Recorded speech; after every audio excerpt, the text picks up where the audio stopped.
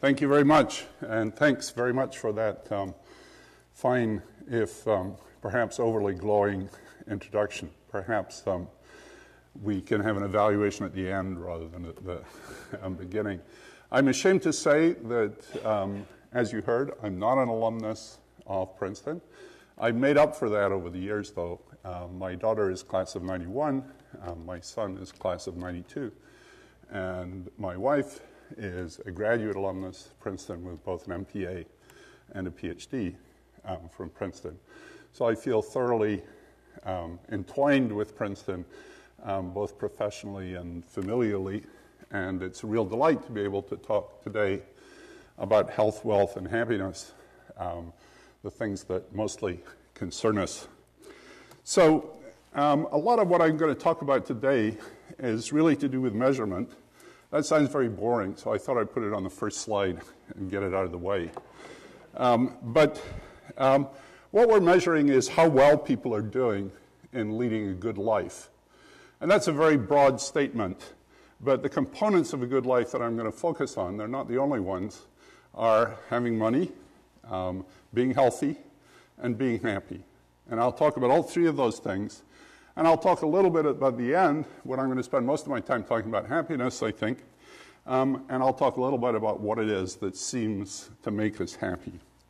But I do want to emphasize that there's been huge recent advancements in measurement, much of them to do, of course, with the ability to produce data more cheaply from everywhere you might think. So there's a lot of things we can look at that we didn't used to be able to look at. And in particular, we can begin to build world maps of things like happiness, whereas before, we only had very partial information. I'm going to show you some of those numbers. I want to start with wealth, probably the most familiar of all of these things. Here's the briefest possible history of the wealth of the world. What many people don't realize is that human beings have spent nearly all of their existence as human beings running around in small groups of hunter-gatherers, foraging and chasing animals.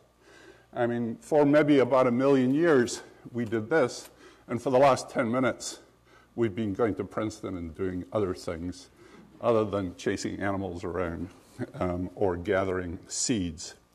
One of the things we know about these groups from studying over the last 200 years, the remaining groups, and also from other evidence, that these groups were incredibly egalitarian.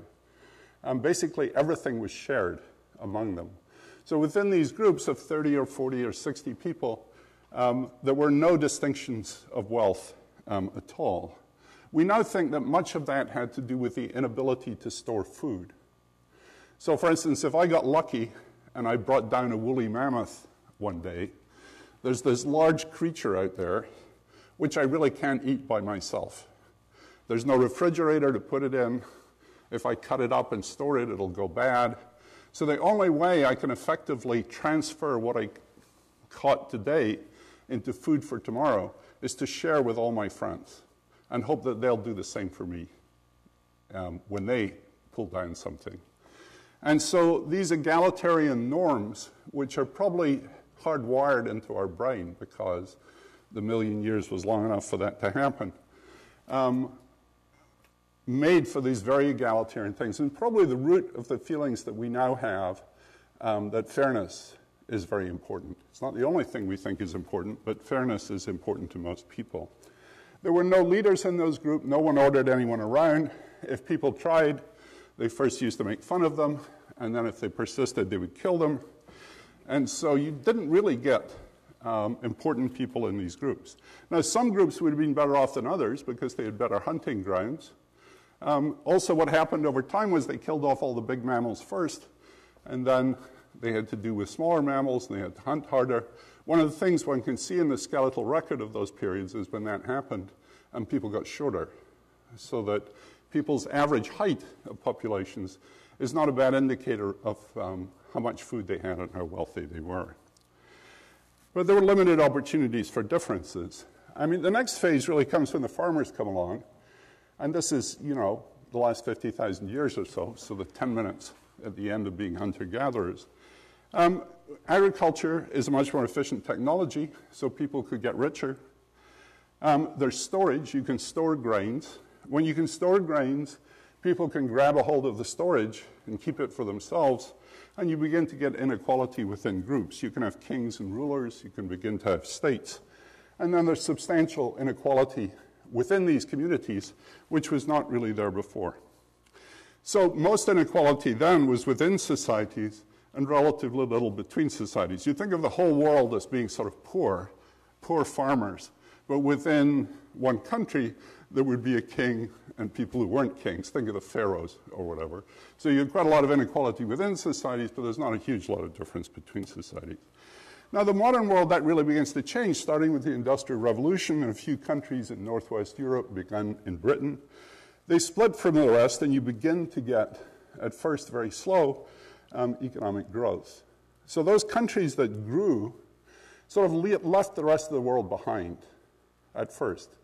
And then other countries came in behind them, the other countries of Northwest Europe, America, the colonial offshoots of Europe. And while many countries have caught up, most countries have not caught up. So that gap that started opening up in the 18th century has never really closed. So there's now enormous inequality around the world, which is not to do with inequality within countries, but to do with inequality between countries, between rich countries and poor countries. And people who've thought about these things hard argue that the poorest countries in the world, the so-called Democratic Republic of Congo, Liberia, who have per capita incomes today of $264 and $383 per head, and that's adjusted for price levels, that those are probably about as poor as any societies have ever been in human history.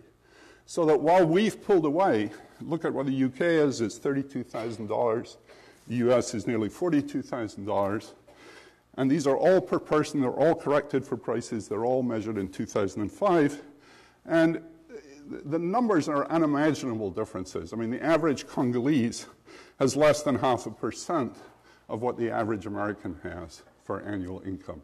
And those, you might say, well, prices are lower there, but that's taken into account. So these are just enormous differences that were brought about by this spreading of the modern world.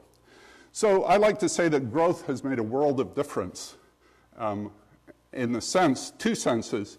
It's made an enormous difference for us compared with our forebears. We're infinitely richer than our ancestors were in the 18th century. The Congolese are not. So that it's made a world of difference for us. We've gotten really richer. It's also made a world that's full of difference because so many people were left behind. Now, you'll hear a lot about growing income inequality in the United States or growing income inequality in Britain, and that's true. But nevertheless, the big sources of inequality in the world are not the within-country inequalities. They're the differences between average citizens in countries, the difference between the United States and the Congo, for example. So let me move quickly on to health, and I'm going to take health and income together. So income is obviously not everything. If you're not alive to enjoy it, there's not much point in being rich, or if, as the saying goes, you can't take it with you. If people are disabled in some way, then poor health may prevent the full enjoyment of even a large income. So what happens if you look at these two things together? Well, one of the things that many people notice today is that rich people typically have much better health than poor people. That's true within countries, and it's true around the world. And one of the things I've been interested in is, when did that begin? Was that always true? And what happened was that around the same time as people began to get wealthy, in Britain around 1750, life expectancy began to increase on trend for probably the first time in human history. And then that was followed by other countries in Northwest Europe, US, Canada, Australia, New Zealand, then Southern Europe and Latin America, and then after the Second World War, and only partially in Africa and Asia.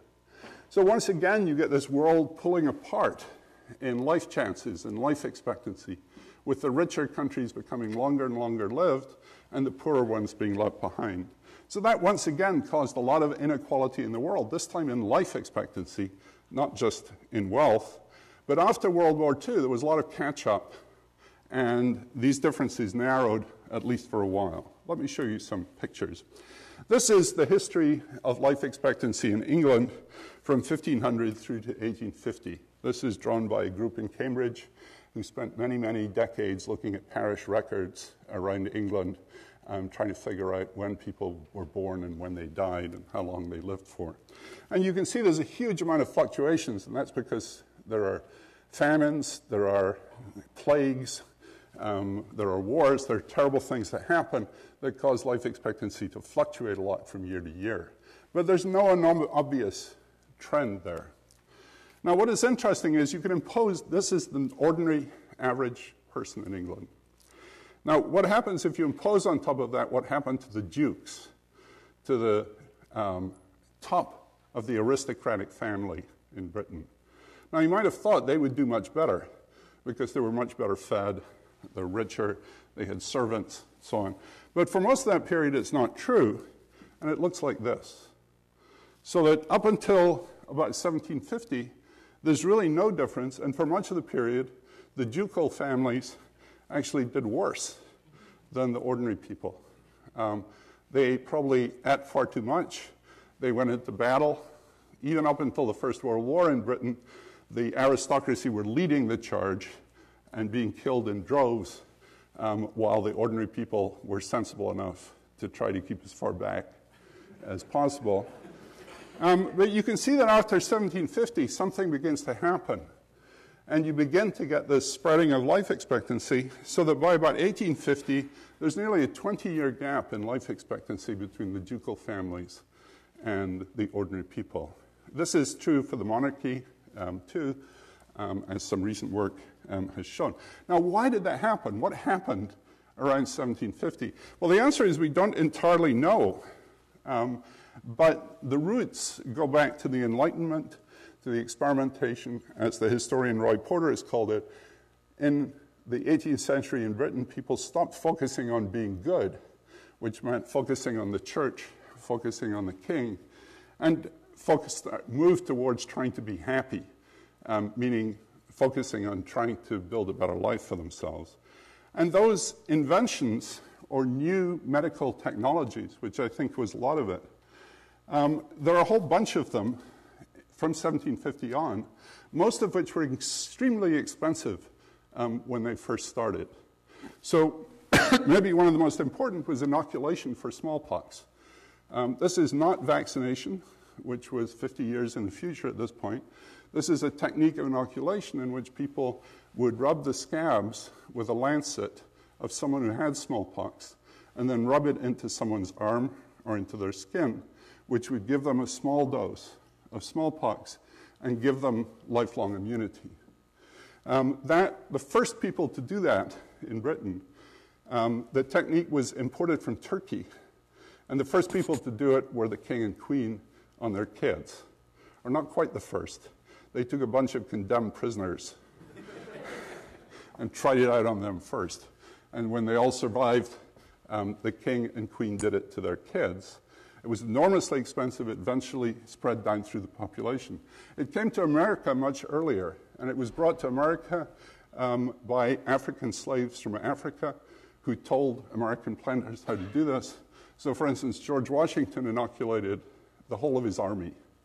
In Boston, the whole population was inoculated by the end of the 18th century.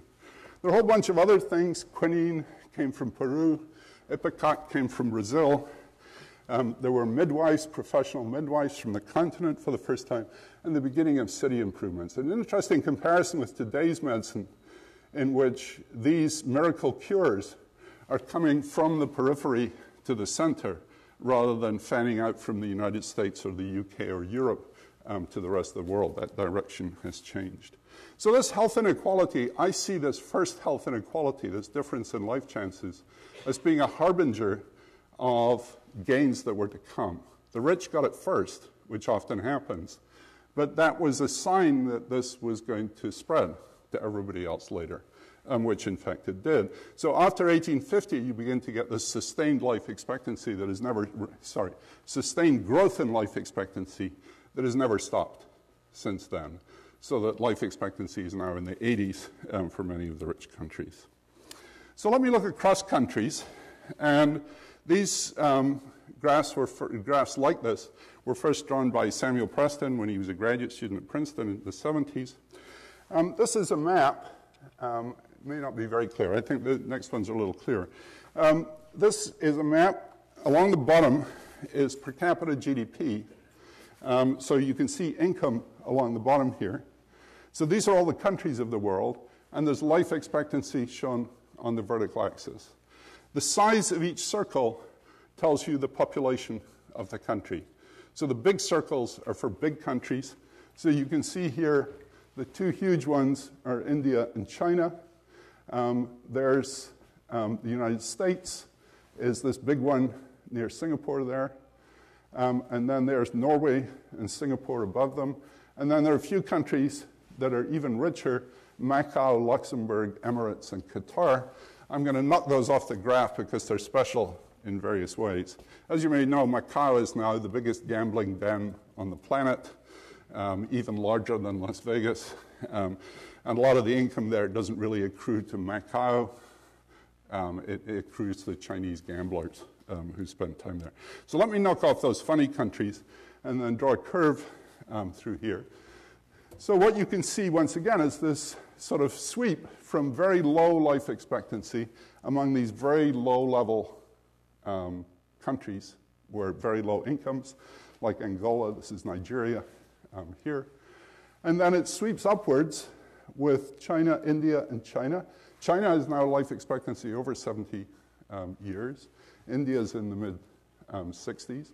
And then the curve seems to bend over a bit.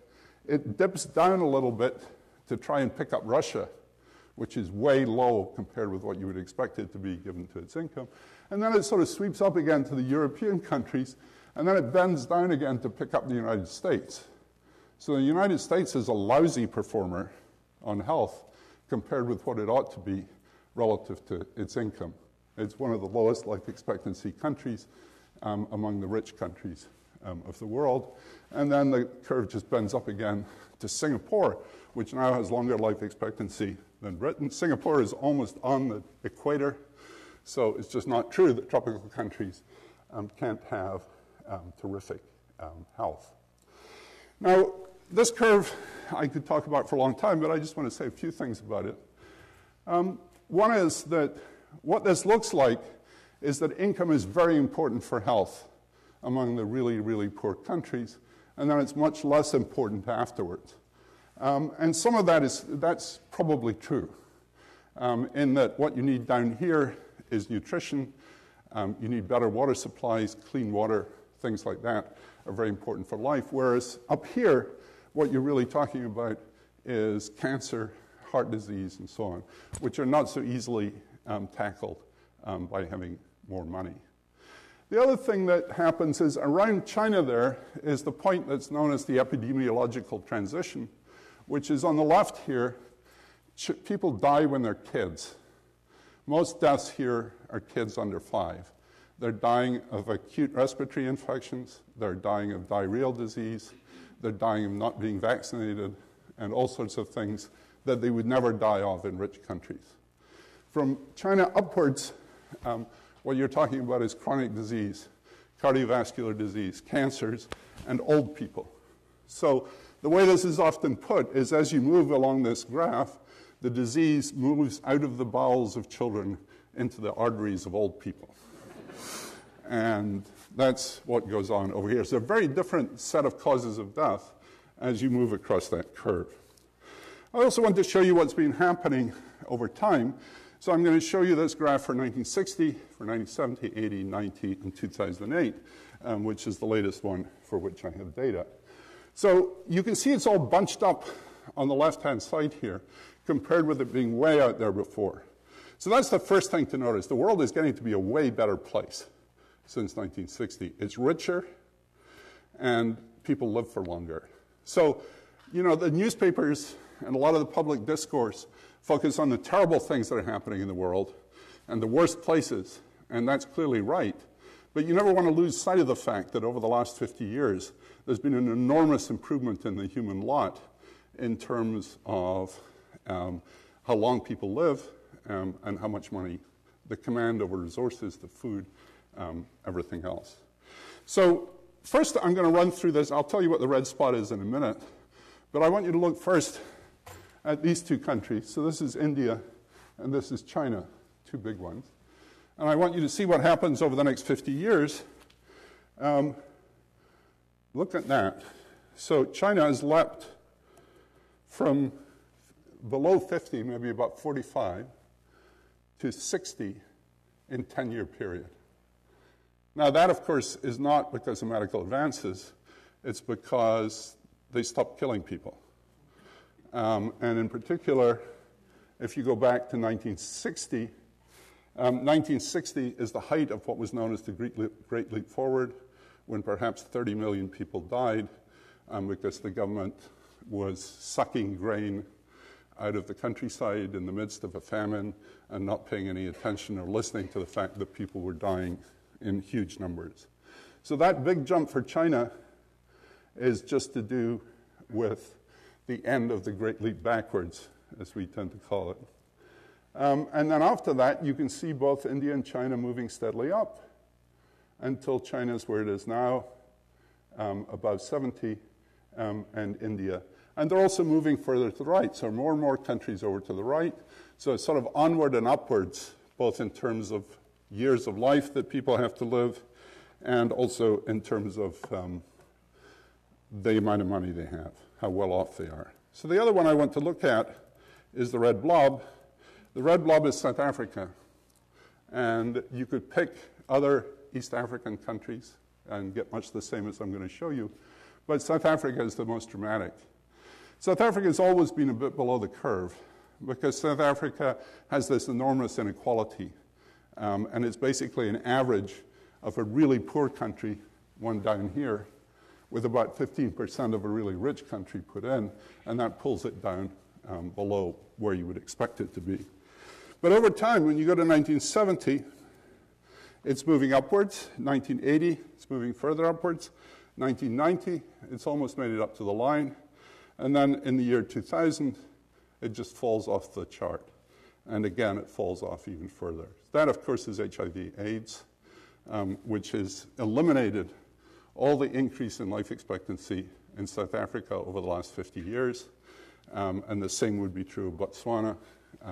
The same would be true of Kenya, Uganda, all the countries in East and Southern Africa that are deeply affected by HIV/AIDS. So this convergence in life expectancy that was going on up until about 1990 was sharply reversed by the HIV/AIDS epidemic, and maybe it'll go away again. We can only hope. I mean, some progress is being made. So I just want to summarize some of the important implications for this. Those who are poor in money are also poor in life expectancy. So around the world, deprivation in health and deprivation in income tend to go together. So the rich countries are doubly blessed, the poor countries are doubly cursed, not just in the income dimension, but also in the health dimension. That's true within countries too. I haven't really shown you this, but there's been really no convergence in income levels around the world. Countries got further and further apart, and they stayed that way. In health, the inequalities got together, they narrowed, and then they sort of spread again. And there were large increases, improvements in health after World War II in poor countries from antibiotics, immunization, cleaner water, and like malaria control, sometimes very rapidly. And many of those have been undone by HIV/AIDS, but one can only hope that we'll get them back. I want to talk a little bit about what in the profession we call non-fatal health. It's very easy to know whether someone's alive or dead, but that seems like a poor measure of health for people who are actually alive. It's much harder to measure health when people are alive. Once they have diseases, which usually among the elderly, you can tell. But until then, it's very hard to tell. Now, one of the things that a lot of us have gotten very interested in is measuring adult height.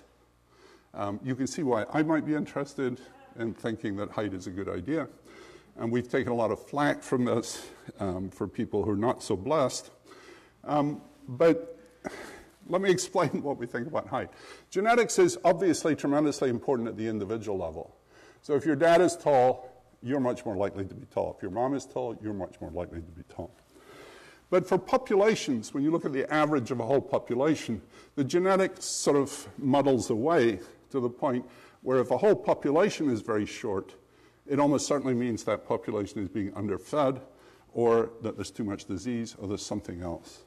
So adult heights, which you can look at in the population now, you can look at the 80-year-olds and the 70-year-olds and the 40-year-olds, and since adult height doesn't change much once you're an adult, it shrinks a little bit after 50, you can look and see the history of people's childhoods by looking at the heights of adults today. So height is important. Height's also important in its own right. Taller people are on average smarter. My wife, who did this research, always insists that I put the words on average in there, are more likely to have attained their potential. There's almost nothing, genetic height does not make you smarter. What makes you less smart is if you don't get enough to eat and you don't fully develop when you're a kid. And then those people tend to be shorter than average because their brains and their bodies develop together. So, you know, if you just say taller people are smarter, you rightly get into terrible trouble. So I try not to say that. They lead better lives, except on airplanes. And though, as I say, usually there's nothing left once you adjust for childhood experience. I wanted to show you some examples of how height and intelligence are clearly correlated across countries. This is one of my favorite ones. Someone who first saw this picture said it looks like two people taking their hobbits for a walk. And so you might have thought even the royal family didn't make their full genetic potential. That's probably right. I've talked about this in France once, and I wanted to give illustrations there. I want to do a then and now picture. So here's the then picture, where Charles de Gaulle on the left is markedly taller than JFK. In France, I only have to show that picture, and then the audience becomes hysterical with laughter. Here, I really probably need to show the picture that goes with it, the sort of now picture. And Sarkozy is wearing things on his shoes that are about this thick in that picture, which were cut off by the photographer. So here's a picture, more seriously again, of a map of heights around the world. These are heights of women, and for some reason we have much better data on women than we do on men. Each blob here, this says the logarithm, ignore the logarithm. This is just income along the bottom, and every mark shows a doubling of income. So you've got really poor countries down here and the rich countries over there. And this is the average height of women in these countries measured in centimeters. And each blob represents a birth cohort. So there are many blobs for each country, like the cohort who was born in 1950, the cohort who was born in, like the classes of sort of idea. And I've never measured it, but I bet you that Princeton classes are getting taller over time. So what you can see is the blue is Europe, the red in the middle is Central Asia, Latin America and the Caribbean is down here, this is South Asia, the blue is China, the black dots are Africa, various African countries all over the world, and the yellow bit that looks like it's in the middle of darkest Africa is Haiti, which is largely an African population. Look at the Europeans. The blue dots to the left, lower down, are Europeans in 1940s and so on, and then you're moving up through time here. So you can see just how much taller the Europeans have gotten, about 5 centimeters over the last 50 years, about a centimeter per decade. They're much taller than Chinese, way taller than South Asians. Latin America is very variable, some quite tall people. The shortest people in Latin America are Guatemalans, by and large. Chinese are much taller things. Africa has enormous diversity, so that you find people who are really tiny, the Bushmen of the Kalahari. You find people who are enormously tall, the Maasai in Kenya, the Dinka in southern Sudan. We don't understand all of what this is. I mean, it's clear that over the broad sweep of history, people have been getting taller, and very clearly so in Europe. In Africa, the diversity is probably to do with the diversity of food niches, and the continent isn't all connected up. So there are groups where food is very plentiful and very rich, and other groups for which it's not. In India, where I worked a lot, Indians, as we saw, are among the shortest people in the world, but they're getting taller. Better nourishment, less disease in childhood. Men are getting taller at about half the rate that Europeans got taller over the last 50 years, about half a centimeter every decade. And astonishingly, women are only getting taller at a third of that rate. And we really don't know what that is. There's none of it in China, there was none of it in Europe, and it's presumably some form of discrimination against girl children in India that we don't fully understand. That's a relatively new result, and not all that many people have done much work on it, but it's a new finding, different sort of finding on discrimination against women in India. I just wanted to conclude the health section before I talk about happiness by just pointing out that many people think these diseases of the poor countries are diseases of poverty, and if we got economic growth, they would go away. I'm not sure that's true. And many of the improvements around the world since World War II happened in places where there was very, very little economic growth.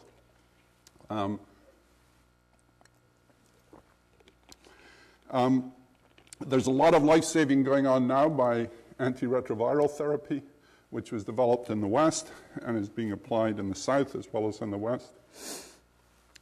There's huge reductions, the mortality reductions that are going on in the US and Europe now, and which people my age have been among the primary beneficiaries, are largely technology-driven, and they're not driven by income growth. And in fact, the decline in mortality in the US really picked up speed when the US economy started growing more slowly. So there's no simple relationship between economic growth and improvements in life expectancy. All right, let me talk about happiness. Happiness brings a smile to everybody's face, as it ought to. In my profession as an economist, many economists don't take it seriously at all and tend to produce pictures of clowns. The idea being you're a clown if you work on this. But there's been actually quite a lot of serious work and controversies, and I want to talk a little bit about this. This is work that's being done by psychologists, by economists, by sociologists, by anthropologists, and there's been a certain amount of joint work across the disciplines. So how do we measure happiness? Well, there's lots of different ways of measuring happiness, but perhaps the simplest one is to ask people how they feel about their lives and about their emotional experience. So one of the messages I want to put across is there are lots of different ways of measuring happiness, and they're not all the same. Some of them are to do with how your life is going, and some of them is, are you worried? These are different questions. These are attractive questions because you're tapping directly into the respondent's own experience. Indeed, some people, Richard Layard in England is perhaps the primary advocate of this, argue that it's everything. If you ask people how they're getting on, you don't need to know anything about their incomes or their health or anything else. That subsumes everything. SWB stands for self-reported well-being. Most of the rest of us argue that it's relevant, but it's not the only thing. It's good to be happy. It's not good to be worried. It's not good to be anxious. But, sometimes you have to be worried in order to get other things that are really very important for you. Here's Amartya Sen arguing against self-reported well-being or against happiness. He says a person who's had a life of misfortune with very little opportunities and rather little hope may be more easily reconciled to deprivations than those raised in more fortunate and affluent circumstances. The metric of happiness may therefore distort the extent of deprivation in a specific and biased way. the hopeless beggar, the precarious landless laborer, the dominated housewife, the hardened unemployed, or the overexhausted coolie may all take pleasures in small mercies and manage to suppress intense suffering for the necessity of continuing survival. But it would be ethically deeply mistaken to attach a correspondingly small value to the loss of their well-being because of this survival strategy. And that responds to something often people say. People will argue that I went to India and the people there look really happy. How can you say that they're poor? And some people accept that argument, and other people, Amartya Sen, for instance, argue that that's wrong. You can't do that. And if people manage to find a modicum of happiness under adverse circumstances, that doesn't mean that we're entitled to ethically ignore their adverse circumstances. This is really an argument about adaptation, that if you have misery for a long time, you get used to it, and you see happiness in small things, or as Marxists would put it, a false consciousness. Worse, it may be that seeking personal happiness may cause you to ignore social injustice. It's the sort of arguments against, you take drugs, I'm happy, why should I care about what's going on in the world? And indeed, there's a large positive thinking industry that cultivates personal happiness. But this is in part an empirical question about these measures. And if they do what Sen does, we should probably abandon them. But perhaps it doesn't behave that way. What do the data actually show? Now, let me skip that, so I'm running out of time. So I'm going the wrong way. I just wanted to show you some of the people who are working on that. That's Danny Kahneman here at Princeton, or recently retired from Princeton. Amartya Sen on the bottom left. That's Lord Richard Layard on the right. And that's Richard Easterlin on the top right, who argues that economic growth does not make people happy, and that's what we should be concerned about. Now, what do the data show? So here's the same graph that I showed you for life expectancy, except now what's on the left-hand side here is a measure of life satisfaction. This is what we call the ladder measure. And this says, I want you to imagine a ladder with the bottom rung marked 0 and the top rung marked 10. So they're like 11.0 to 10. 0 represents the worst possible life you could imagine for yourself. 10 represents the best possible life you can imagine for yourself. Where would you put yourself on this ladder? This was invented by Hadley Cantrell, who was a psychologist at Princeton 50 years ago. And this poll is being run by the Gallup organization, who are now surveying all of the citizens of the world every year. It's an amazing piece of private enterprise data collection. So they ask the same question, and they've asked it in 160 countries, and they go to most of those countries every year. This is from 2006. So here's income along the bottom, and here are the scores on this ladder. Denmark wins this.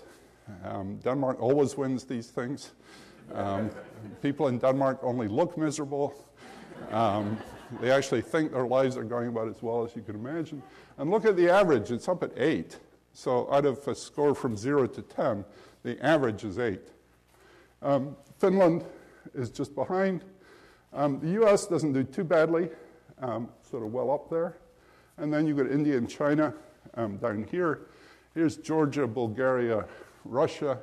It turns out the former Soviet Union and its offshoots are unbelievably miserable places. And the Latin American countries, Venezuela, Costa Rica, Brazil, Mexico, tend to do very much better than you would expect given their income level. But the point about this is, once again, there's this association between country national income and the level of well-being here. Now, many people look at this graph and they see these lines. They say that income matters up to some level, and then it doesn't matter at all. Well, I'm going to argue that that's just wrong, and that what you have to do is, this is the picture you've just seen, you have to take account of the fact that money matters, but the same amount of money matters less when you're rich than it does when you're poor. And in the limit, you would say, well, the same percentage of money matters. And in fact, what you then need to do is squish up this scale a bit so that you move you stretch it out, moving these people up here and leaving income in proportional terms. And if you move towards that, this slowly moves across, and you finish up with something that's essentially a straight line. And by this day, you've got a log scale on here. So essentially what you're saying is a 10% increase in income has the same effect on this ladder measure at all levels of income. So the absolute amount of money does much more good in poor countries, but on average, the same percentage amount has the same effect everywhere. So let me just move on to this. So one of the possible resolutions for this thing is what I said at the beginning, that not all happiness measures are the same. And Danny Kahneman has made the distinction between what he calls hedonic measures and life evaluation. Now, the ladder of life, which I've just shown you, asks you explicitly to evaluate how your life is going on a scale of 0 to 10. That's the ladder of life question. And that doesn't say, are you happy? The word happiness doesn't appear anywhere in that question. Just saying, how is your life going on a scale from the worst possible life to the best possible life? But then you can also ask people their feelings. And those feelings are different things. So Gallup also asks people, they say, yesterday, did you experience a lot of happiness, a lot of anger, a lot of stress, a lot of worry? Did you smile a lot? Did you have a lot of enjoyment? Were you sad? Were you depressed? So we have answers to all of those questions, and those are how you were feeling yesterday. And that's different from how you see your life going. You could imagine having a very stressful day that was necessary to achieve something very important in your life. Very well-off, successful people who say their lives are going very well often report a lot of stress. So stress is not necessarily a bad thing. Now, in a paper that Danny Kahneman and I wrote this summer, we used another Gallup poll, which is a poll that they administer 1,000 randomly selected Americans every night. And we looked at the relationship between these measures and other things, particularly their income. So we looked at the ladder as a measure of life evaluation. We took positive effect, negative effect, and stress. Positive effect is like happiness, smiling, enjoyment. Negative effect is being depressed, being sad, being angry, being worried. And stress is just stress. We think stress is sort of different. These are the daily emotional experience of living. And we looked at that across different income levels. And this is what we found. This shows income per year in the US today. So that's from $10,000 up to $160,000 a year. And this shows the fraction of the people who said they had a lot of positive affect yesterday, smiling and laughing, people who said they experienced a lot of stress, and people who said they were sad or angry or worried a lot of the day. And what you can see is that not having very much money is really bad for all these outcomes. These people are unhappy, they have very low positive effect, they have a lot of negative effect, and they experience a lot of stress.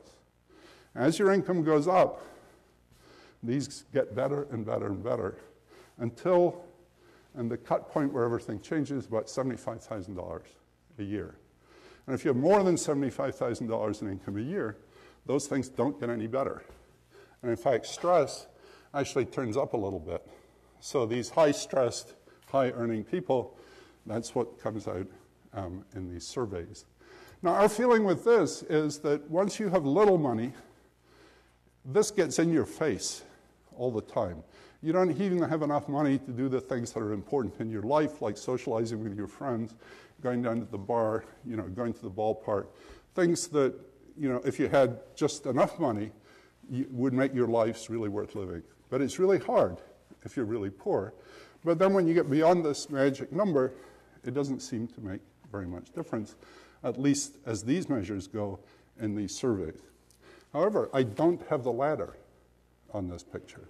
These are just the emotional, the hedonic experiences. And if you look at the ladder, it goes straight up. And so the more you keep getting more and more money, you keep saying you have a better life. So we find no evidence at all that money stops mattering for how you think your life is going. even though it stopped mattering for these emotions and so on. So this is sort of summary of this, that being poor even in the US is really bad for you. Lots of life circumstances like being divorced, being alone, or having asthma are correlated with low hedonic effect. And richness actually modulates you against those things. So divorce does much worse things for people's hedonics if you're poor than it does if you're rich. Even the improvement in effect that comes at weekends, your emotions life is better at weekends. I hope that's true of you all now, it's a weekend. And that effect is much lower for poor people. Poor people don't get much of a kick at weekends. Rich people get quite a lot at weekends. All right, I'm going the wrong way again. So let me skip these. I want to leave time for questions. I have some picture on what happened over the financial crisis, which I'll come to if someone wants to know about it. But out of the many press reports that described this report, which apply more broadly to the lecture, there are two that I particularly liked. One was Le Monde reminded us of Woody Allen's famous saying that money is better than poverty, if only for financial reasons. That seems like a good summary. And perhaps the most succinct of all was Gawker.com, which said, "Science proves poverty sucks." That was the sort of totality of their article about this paper. So thank you very much, and I'll be very happy to take questions for 10 minutes or so.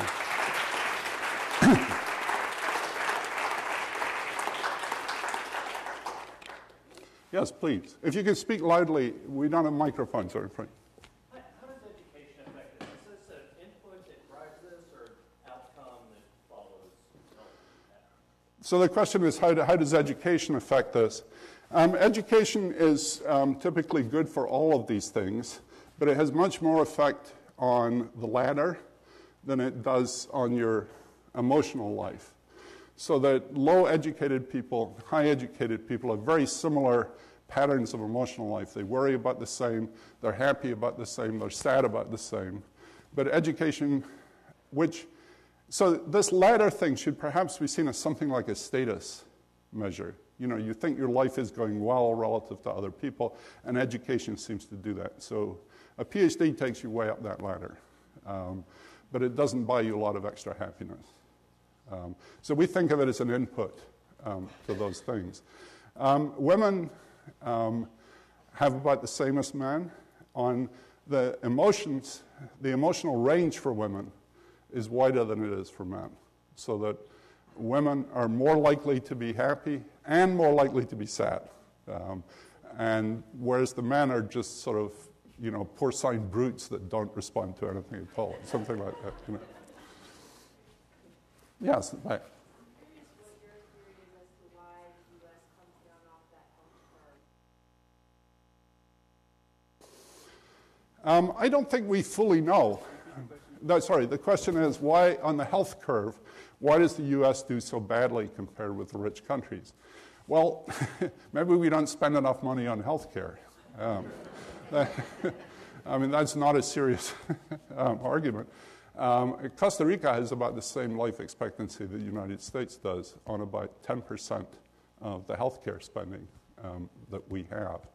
So this is obviously, it's a very political question, and you have very different views from the right and the left. A lot of it is that our infant mortality rates are relatively high, and that is clearly racially patterned, but that doesn't explain all of it. So even if you just took white Americans, we don't do that well. We do better. Our mortality rates are pretty good after the age of 65, which some people think is to do with Medicare. But in fact, that superiority of the US was there before Medicare was introduced. So it doesn't seem to be Medicare. Smoking rates are pretty high in the US.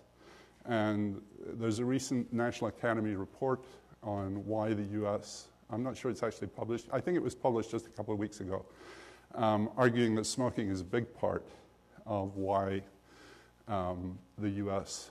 is doing relatively poorly. And smoking lingers on for a very, very long time.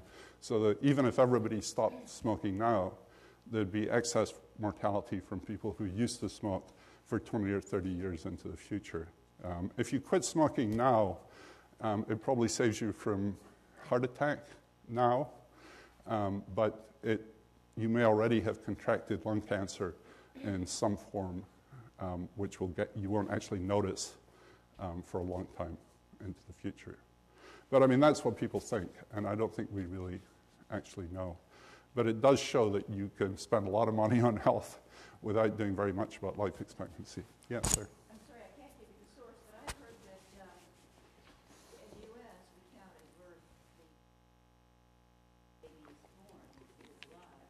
And in the countries, they don't start counting unless it lives a certain period of time. 24 hours, maybe lose weight. Yeah, so this is a question about maybe our infant mortality is high because we count deaths much earlier than some other countries do. I don't exactly know the answer to that, but I do know something related to that, which is we've become, in this country, very, very aggressive at saving premature babies. And so that's had a slight effect on driving infant mortality up in the last few years, because these kids would never have been counted as being born in countries where they didn't have that very aggressive technology. So I think that part of it is right. I don't know enough about the exact definitions of birth, but I think what you're saying is probably correct. Yes, please. Noting that there seems to be very good data on height.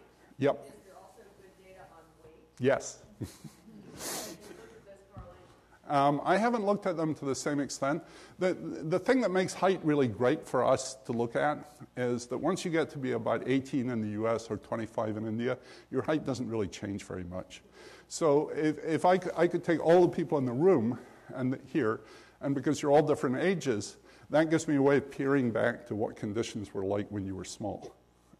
With weight, you know, it changes all the time. I didn't always used to look like this, you know. And one day perhaps I won't again, but so it's a more changing target, and it gives us less of a window into early childhood circumstances, which is what height gives us. But, you know, a lot of us lined here have been looking at that too. And there are lots of puzzles there that are not understood. I mean, one of the things that happens is in transitional countries, you get this enormous explosion of weight very early on when they begin to get richer, which is nearly all among women. So, you know, when I grew up in Scotland in the late 40s and early 50s, the typical Scottish mother was an enormous person, and the men were little guys who smoked a lot and went to soccer matches. And if you go to South Africa now, that's what it looks like among the black population too. And you see some of that in the US too. But in transitional countries all around the world, there's this explosion of obesity among women, and not to some extent among men. Yes? Intuitively, most people feel happier in the springtime and the summertime when the sun comes out, and, you know, seasonal That's right. disorder and all that. But the data shows that the northern European countries, which tend to have less sunlight, colder, more winter-like conditions, are happier than the southern European countries. Right. Well, well, remember they're richer. Yeah. So, you know, the northern temperate countries tend to be higher income, and so you'd have to net that out. And I'm not sure how much of an effect of latitude there is once you take out income. One of the things that I've looked at, for instance, is religion. Now, religious people are happier than non-religious people on almost all of those scales. Conservatives are happier, report themselves to be happier than Democrats or liberals. Religious conservatives are way happier than non-religious conservatives. And someone told me that religious conservatives who own guns are among the happiest people in America, which is a good thing, since you wouldn't want to have them mad. Just one final thing on that. These northern European countries, the picture on happiness is not quite so positive as the picture of life evaluation. So the Danes actually don't do quite as well on the happiness as they do on the life evaluation question. Yes? Right. When you mentioned religion, I was curious early on in your talk about the historical reference about Enlightenment,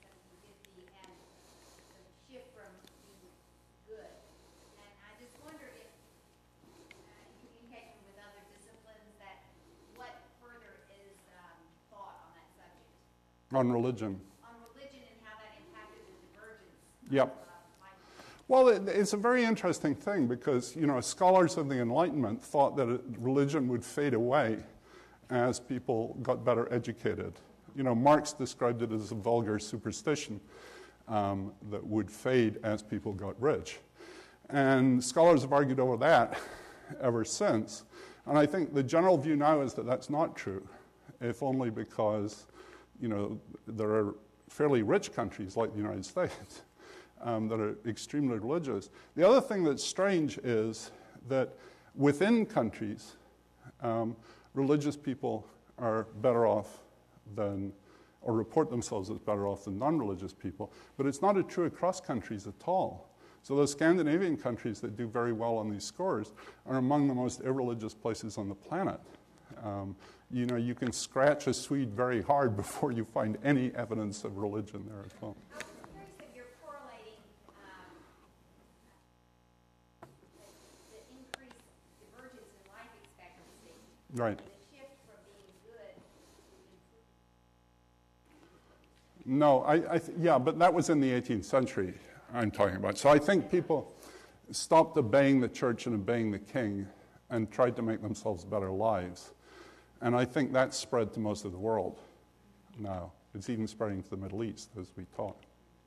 Just one more question down here. Can I? Sorry. You mean what? It seems to me that in countries like the Scandinavian countries, where the happiness is quite high, so the mean income is greater in this country, that happiness is strongly related to the differences in income.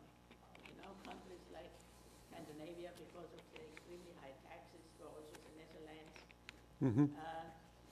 this equalizing factor increases the average happiness rather than looking at countries where there are big differences like here in the United States. Right.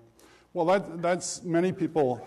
The question is that maybe happiness is much more related to inequality in income, reversely, so that equal societies, solidarity is good for you in some sense. I'm sure there's some of that, but it's not so easy to tease out of the data.